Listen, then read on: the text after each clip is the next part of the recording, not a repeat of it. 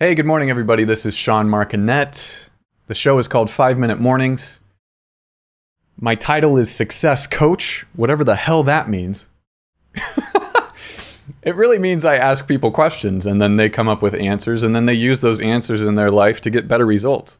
That's really what it is. It's not anything crazy. It's not anything special. And I don't mean to take away from the idea of coaches as a really necessary part of life.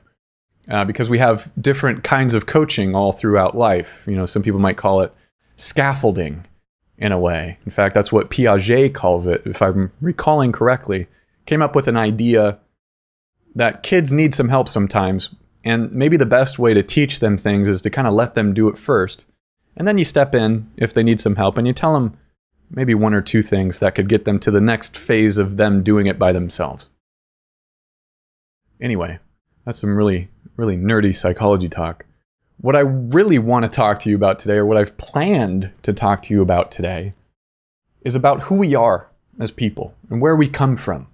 Because when we understand the story of who we are as human beings, we start to understand what our possible limitations might be, and then how we possibly are limiting ourselves by thinking in certain ways that either we don't have conscious control over yet, or ways that we kind of know are not helpful, but maybe we haven't really fully developed the idea of what it would look like to adjust the different ways that we think in order to get better results. Here's the story.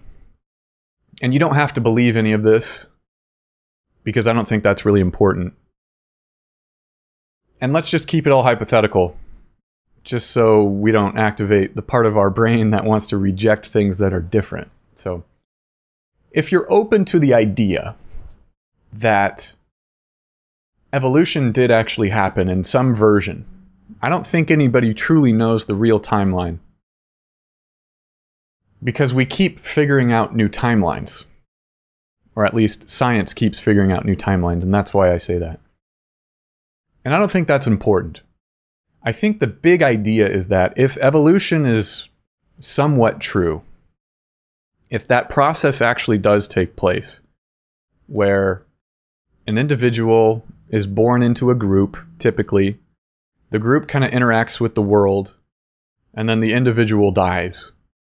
And within all of that, there's some kind of genetic learning that happens, and then the genes are passed on in certain ways that are advantageous, ideally. I think that's the argument of evolution, that the genes that are advantageous get passed on to the next generation.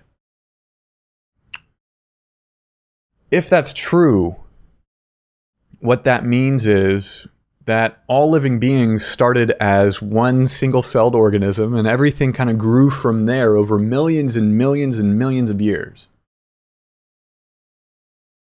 And if you think about that, if you think about the time, if you think about the actual process of all of that happening, if you think about all the death and the birth and the living and the pain and the pleasure and all the different experiences that had to happen to that individual throughout its lifespan, and let's just take humans for example. However long it's been that humans have been in this form, maybe it's hundreds of thousands of years, maybe it's millions of years. However long it's been, there's been a lot of giving birth, a lot of life and pains and ups and downs and pleasures and all kinds of learning that happens within that life, and then there's death. And maybe somewhere along that line, before death happens, maybe that individual was good enough to reproduce, and then those genes kind of move on to that new offspring. And so the death is only the death of that individual, and if they had a child, then that child kind of moves forward, and maybe they had multiple children. That's the plural of child, right? Children. Oh yeah, gotta love talking. And maybe those children have their own children, and maybe their children have children until we're here. And on a regular basis, we kind of know that. We wake up and we, somewhere in there, we know that we are the offspring of the process of evolution, if you think that's true, or at least if you think that some version of evolution is true, and then we kind of forget. And then we wake up, and then we live our lives, and then maybe we're reintroduced to the idea a decade later. Like, yeah, I already knew that. It's called evolution. And my question is this: have you really ever considered what that truly means as to who you are right now? Because I think if you deeply consider that, you can't help but get to a point of gratitude. And if you get to this place of gratitude for just the idea that you're alive, that there's been all this incredible pain and suffering in the process of birth and death, and yeah, there's been good stuff in there too. Let's just call it work. There's been a lot of work that has been accomplished in the past, in our ancestors' past, to be able to produce whoever we are today. And so the first piece is, are you able to feel grateful about that, if that's true? That there's been so much work done for you to be able to be who you are right now, to be able to take advantage of what is the safest time ever in history to be a human being. And I realize that that's loaded, and it's safer for some than it is for others, and there's ways you can piece that out. And if you look on average, I'm not saying we don't have a long way to go to give safety to other people, but what I am saying is on average, we are the safest we've ever been right now. And that's because of our ancestors, whether you believe in evolution or not. It's because of the people that came before us. That's just how it is. I mean, there's roads, there's parks. I'm looking outside my window right now at all these hundreds of buildings. Those were all there before I got here. And probably that was something to do with my ancestors. So can I be grateful for that? Oh my gosh. Yeah. What a great thing to be grateful for. Because it's pretty incredible, you know, the amount of work that has happened in order for us as individuals to really enjoy our existence. So today's Friday. Today's Friday, and you're about to go into your weekend. And I wanted to offer you an idea of who you are so that you can not only just feel grateful for who you are, but you can use the tools that you have, and the tool in particular that I think is maybe the most useful. And this might sound strange, but I think truly the most useful tool we have as humans is our imagination. Because if you use your imagination to ask yourself a question right now of, what do I want to happen this weekend? How do I want it to go? What if you took a minute and asked yourself right now, what do you want your weekend to be like? And who do you want to spend it with? And what emotions do you want to experience? And how could you do that? It's about 4 questions in there.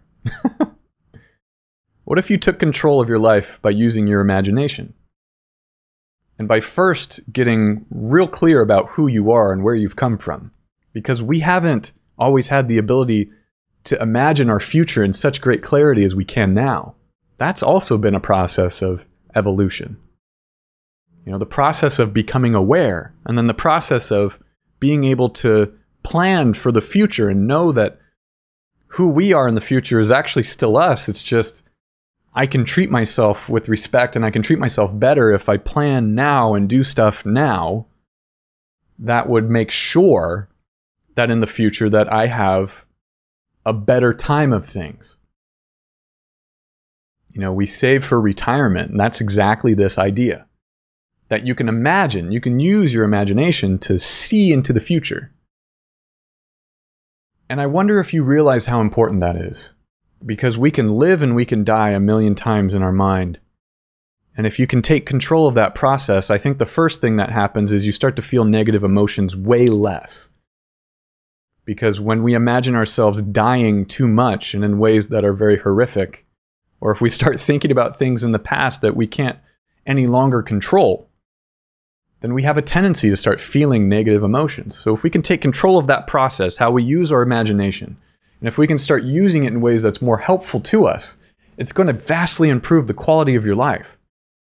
And I say that with all sincerity because I've noticed it in myself and I've noticed it in so many other people who do this process on a regular basis. You could say that the process of setting a goal and imagining the result of the goal is a necessary component of success. You could probably say that exactly and be very correct. Some version of that, some version of having a vision, and not necessarily a visual vision, but it can be sounds, it can be feelings. However it is that you use your imagination in the most vivid way to get yourself excited about something in the future. That's what I'm talking about. So do that. And I know I say that a lot. I know I say do that, right?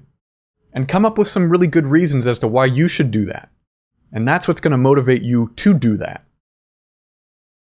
And when I say do that, I mean just ask yourself some questions. What do you want? Why do you want it? How is it going to look? All that. So go forth, have a great weekend. Have a fantastic weekend. I wish that is just the beginning for you, an opening for you into a life that maybe is even more grandiose and crazy than you could even imagine. Because who we are moment to moment is constantly changing, and what we think is possible is also constantly expanding, if that's what you want. If you want the ability to see more options, you can. All you have to do is ask yourself questions.